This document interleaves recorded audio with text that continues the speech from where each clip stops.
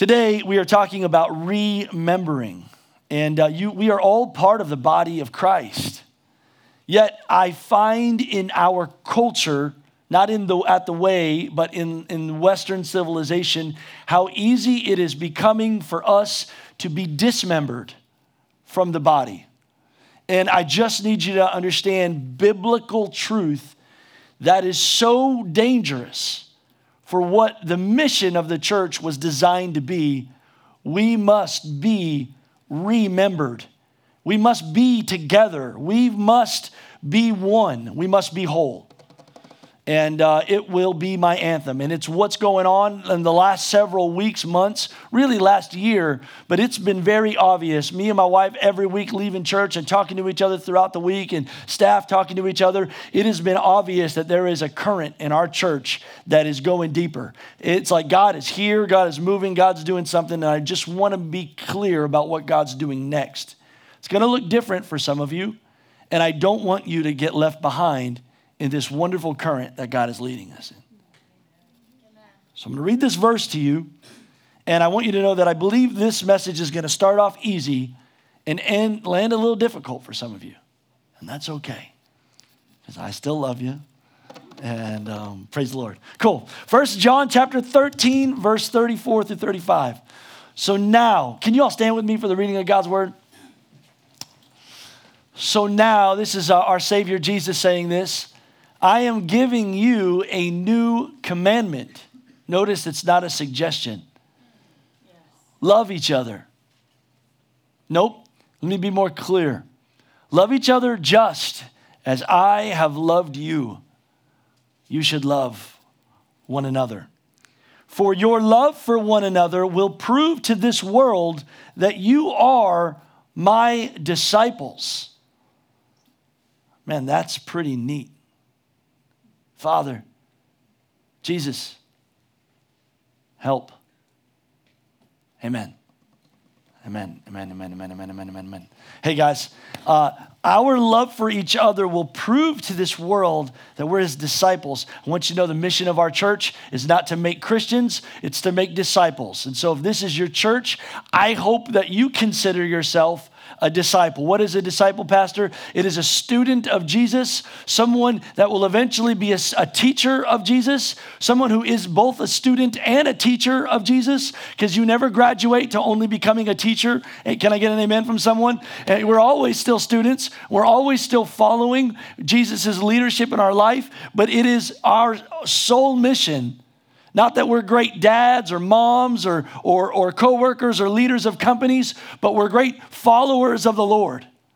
And in doing so, we become great parents, CEOs, leaders, developers, whatever it is that God would have you be. Does that make sense? And Jesus is saying that if the world is going to know who you are, it's going to happen by the way you love each other. Who's he talking to? He's talking to the disciples. He's talking to Peter.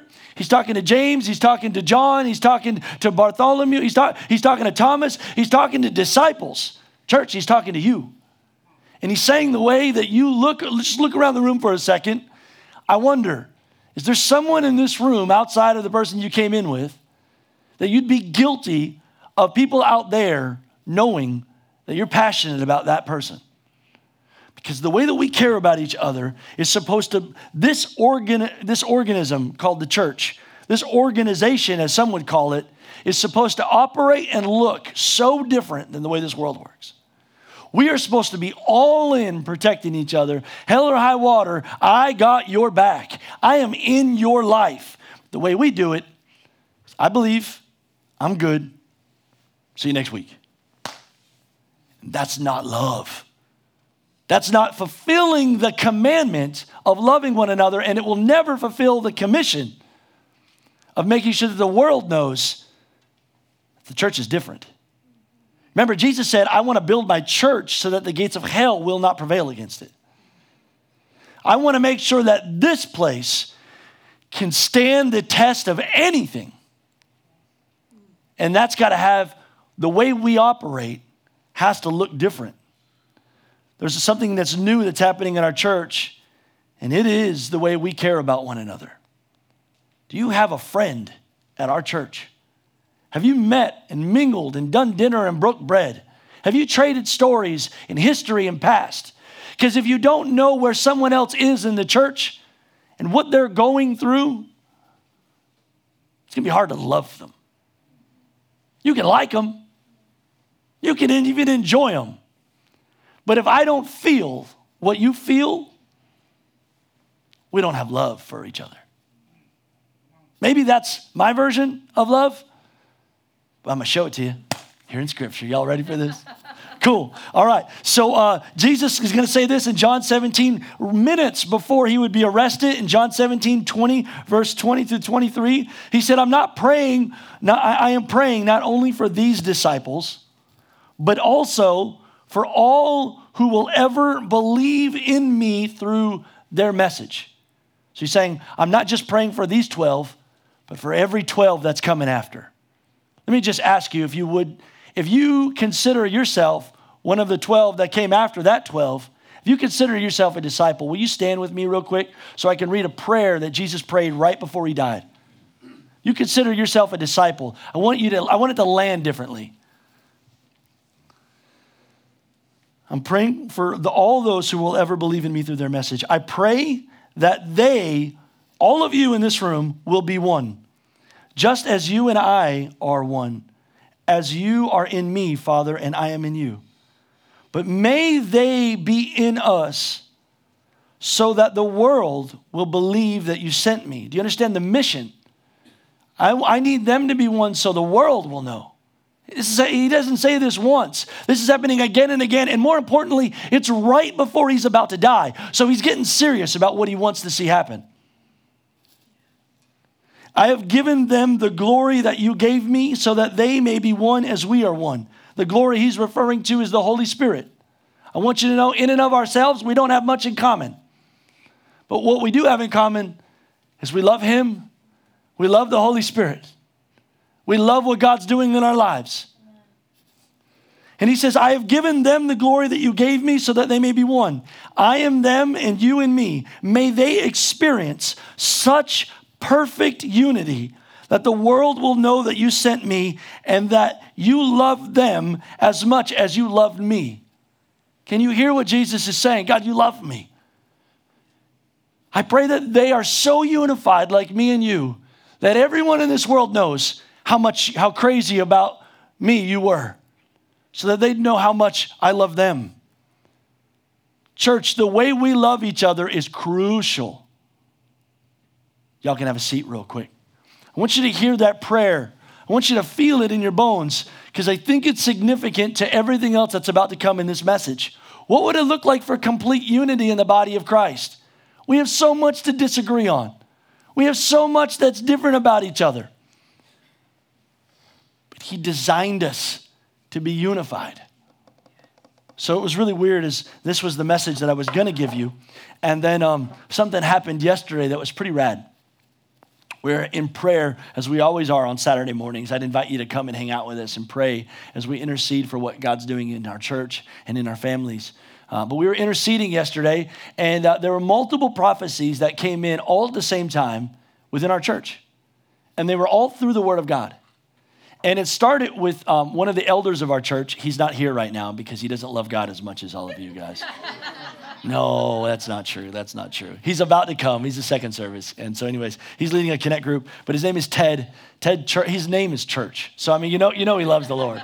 You know what I mean? Come on. Anyways, so Ted was sitting right where Greg is at, and he got a word yesterday, and it said this. He said, I just want to share this with you. I just feel like God's saying, and I don't really know what's happening, but you got to hear it. And it came from Colossians chapter 2, verse 1 and 2. And it was the Apostle Paul writing it to a small church in Colossus that were called the Colossians. And he says, I want you to know how much I have agonized for you and for the church at Laodicea, and for many other believers whom have never met me actually personally. I love that he's grieved over people he doesn't even know. Lacey, can you turn the AC on? Because I'm like dying up here.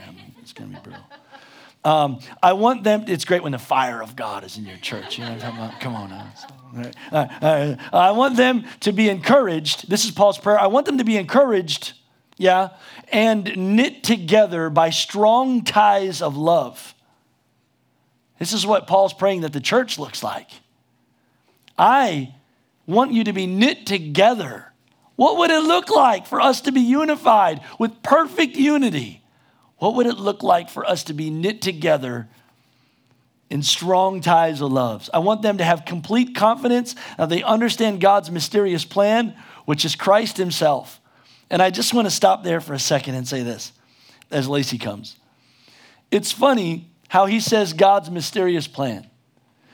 Because I don't care who you are in this room, you're going to go through a season where you may have awesome knowledge, but you're going to realize that God's plan is always mysterious.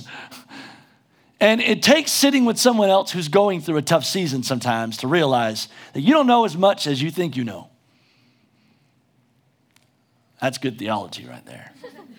Anyways, at the same time that Ted was there, Lacey was at home praying for us. And she posted something for us to know. And it was a powerful scripture. It was a little salty. Okay. So this is 2 Kings 2, verse 19.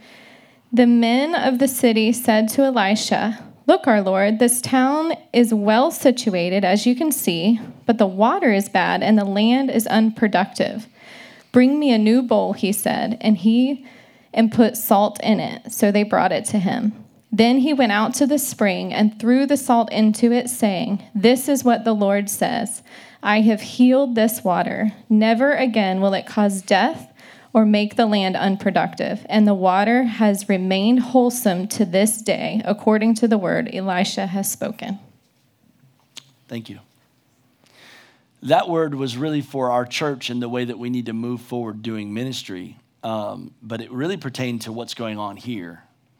We're saying that in order for this body of water to bring healing to this land that's coming, they put salt in it, which is actually the opposite effect naturally. If you think about things, salt that's going to kill most of the plants. But I want you to know that salt, while it can bring great healing, and it preserves and adds great flavor, it also burns and is quite bitter. And what we're asking you to do as a church, in order for us to make sure that you are filled with fruit and you're bearing fruit for Jesus, and the world looks at you and knows that Jesus is Lord because of the way you love the bride of Christ and the way I never seen someone love people like you. Well, you got to get a little salty, because here's what I've learned in mingling with Christians. A lot of Christians love Jesus, don't love his bride. A lot of Christians love Jesus, but don't love his church. They don't feel comfortable hanging out with other Christians. They're weird and they're different and they're not like me. Anyone want to be honest here? Pastor, I've done those things called connect groups before, and man, it was awkward. There's people in there that were not like me. They didn't talk like me, and they were just different. Sometimes they smell. Sometimes they're weird. Sometimes they got so much money, they're full of themselves. Sometimes they just got so much theology that they're full of themselves. Sometimes that person has some really bad theology, Pastor, and they shouldn't be in a connect group because they should have been vetted before they got there. There's a lot of reasons why connect groups go bad. But the reason why they work is called grace. Amen. The reason why they work is because we realize we weren't there by suggestion. We were there by commitment. We were there to be with one another. And life was going to teach us the reason. See, what you don't realize is that you need some salt in your life. You need people to rub you the wrong way. I don't know if you know, but I love the statement that people have said that when we get into heaven, there's going to be a lot of different denominations that are there. There's going to be some different theologies that are there. I didn't realize it was that way. Scripture was different than what I saw it a little bit, I don't know. Me and my wife are one, and we don't even see the scripture the same way sometimes. That's real marriage talk right there. You'll learn. You are supposed to be with people that rub you the wrong way. Me and my wife are completely different, and God paired her with me for me. He made the church to make you feel uncomfortable. James said, this is wrong religion. That if you meet with people and there's a wealthy person that comes into your and sits at your table, and you make the poor person feel less than, you got your religion all wrong. Ooh, I love that. What's that say about my heart? Jesus would say it this way. He said, I was with you guys and I want to praise you because I was in prison and you came and visited me. I was hungry and you came and fed me. I was thirsty and you came and gave me drink. I was naked and you clothed me. You did a great job. But there's some others who thought their religion was about them. Or when I was alone, you never visited me. And when I was hungry, you never fed me. And when I was thirsty, you didn't give me drink. And when I was naked, you didn't clothe me. And so I'm glad that you've come to the mental realization that you don't need a connect group. You just missed the whole gospel. It's not about your understanding. You were designed, and God made you healthy for me. Because you don't know the brokenness in my life. Maybe you can't be honest with what your broken places are, or maybe you just don't see them. But he designed you to meet a need, to sit at a table of people that are going through broken things. I got multiple phone calls from friends in this body this week that said their marriage is in a terrible spot. You know what we need? People that can admit that. I got phone calls. I'm praying for Ashley right now. Ashley Conklin. She's in the worst place probably in her life right now. Her dad has stage 4 cancer and he's about to pass away. Billy's a great man of God and it's confusing, like she doesn't know. He's having a hard time, everything. You need to be surrounded with people like that sometimes. Because God's plan is mysterious. And Jesus is still the resurrection and the life. And sometimes you just got to feel what they feel. You don't have to have an answer for it. But she wasn't meant to do this alone. Groups sometimes aren't for you. They're for me. But when you don't need me, what does that say about us? It's like an orphan children. Like we don't need our children, or we don't need our parents, or we don't need family. Jesus designed us to be one because we need each other. But what the enemy does is, you don't go to connect groups, not because you don't like them, or not just because you're busy. We're so busy building our kingdom that we forgot that the kingdom and the mission that we signed up for was bigger than what we could build with our own hands. It's the greatest mission on earth to build the kingdom. No, I'm sorry. I said that completely wrong. To partner with God in building his kingdom. He's allowing me to represent him on this earth. That's crazy. That's bonkers. Is this good so far? All right, cool. I have to keep going. I got more. This is just getting started. So while God was speaking to Lacey, the Lord was speaking to my wife about something that was also pretty salty, and about a current that's moving in our church and something that's flowing. And I have the verses right here for you, babe, all printed out and organized just like you like it. And thank you. Because y'all know how organized I am. Hey, how many of you would love to hear Teresa speak more in our church? Right. She doesn't believe me when I say this, but she wants me to shut up. Go ahead, Trey. All right, it's from Ezekiel, so you know it's from the Lord because I don't really just head over to Ezekiel for my daily reading, but Ezekiel 47:1 and then verses 8 through 12. It says, "In my vision, the man brought back to the entrance of the temple. There I saw a stream flowing east from beneath the door of the temple and passing to the right of the altar on its south side. Then he said to me, the river flows east through the desert into the valley of the Dead Sea. The waters of this stream will make the salty waters of the Dead Sea fresh and pure. There will be swarms of living things wherever the water of this river flows.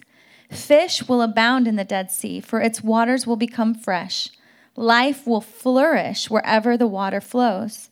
Fishermen will stand along the shores of the Dead Sea and all the way from Engedi to Enneglium. You Southeastern students, help me. The shores will be covered with nets drying in the sun. Fish of every kind will fill the Dead Sea, just as they fill the Mediterranean. But the marshes and swamps will not be purified. They will still be salty. Fruit trees of every kind will grow along both sides of the river, and the leaves of these trees will never turn brown and fall, and there will always be fruit on their branches. There will be a new crop every month, for they are watered by the river flowing from the temple. The fruit will be the food, and the leaves for healing.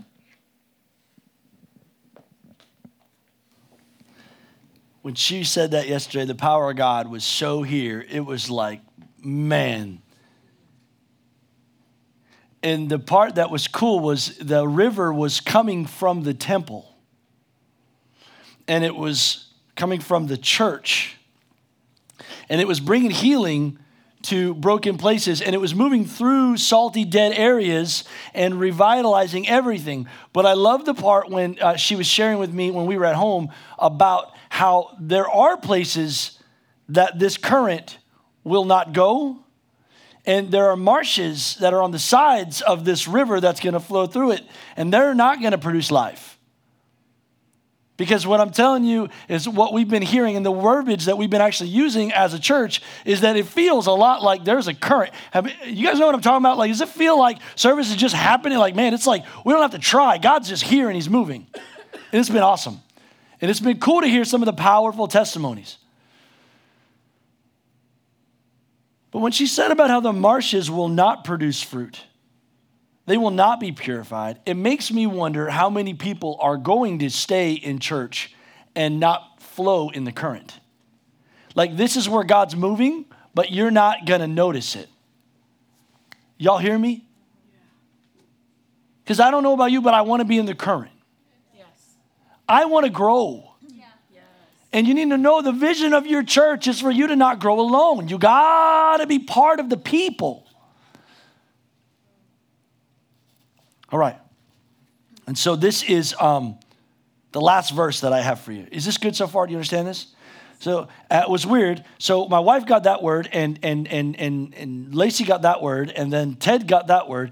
And at the same time, normally when I come to prayer, some of you guys see me at prayer before, I'm a pacer, right? I'm oh, Jesus, we're going to, and I walk up and down here, and I don't know, but something happened yesterday. When I walked in, it was like I got stuck right there.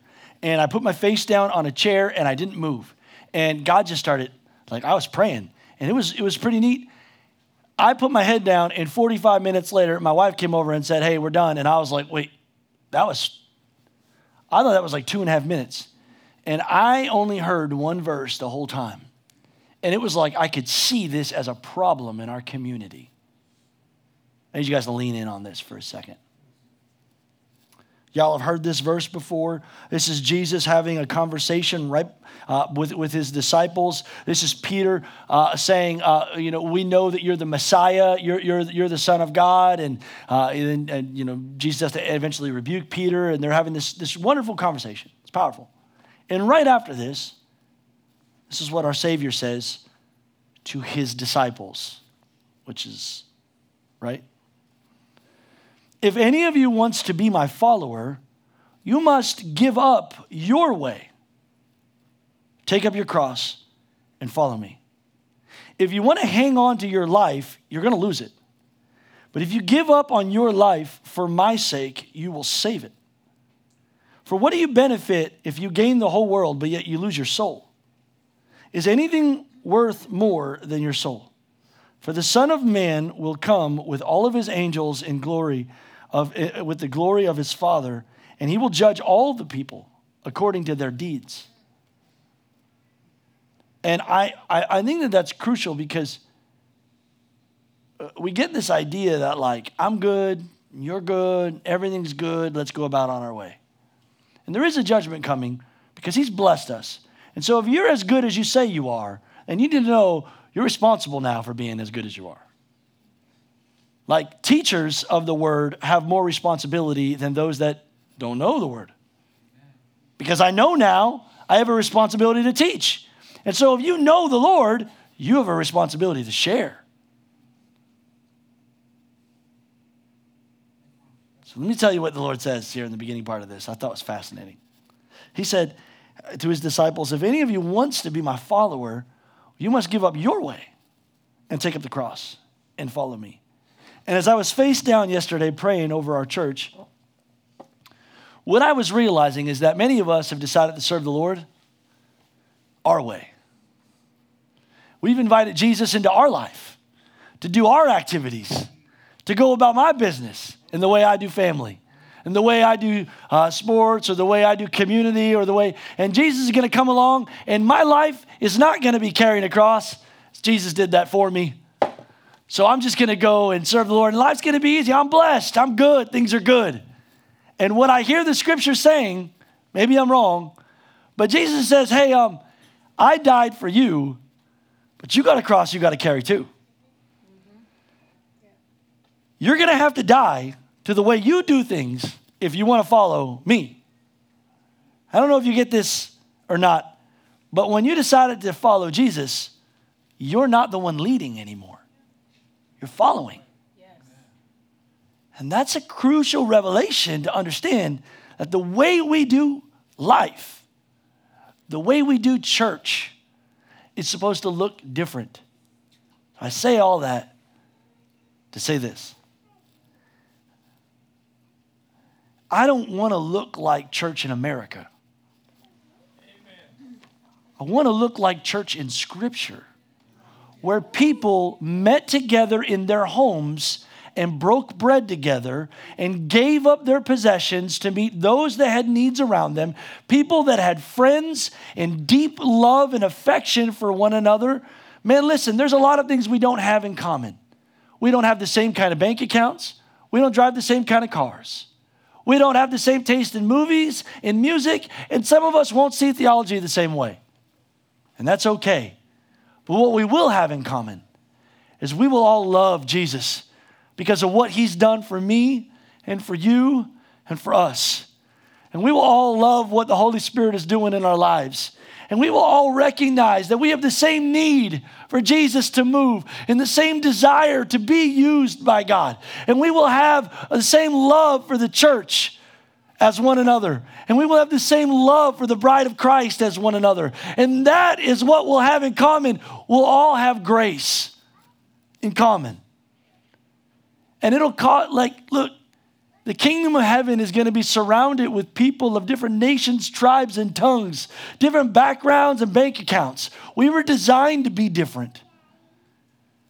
So if someone in your connect group rubs you the wrong way, that's a glorious thing that's happening in your life. It's actually iron sharpening iron, and it's good for you. I think we have to get back to what the church was supposed to look like. You have to understand, this is his bride. We were designed to do it together.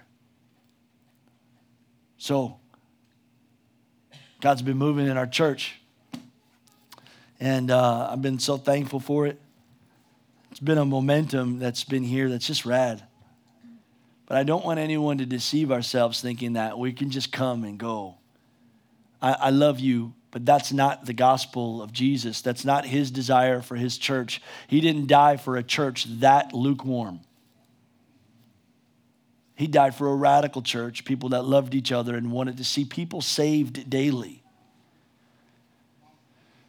And so what we'll be doing is groups. We're going to be meeting together because I firmly believe that you'll grow more in a circle than you will here on a Sunday. You just need to know this is more important than you think. And if you've got it together, then great. Then come lead.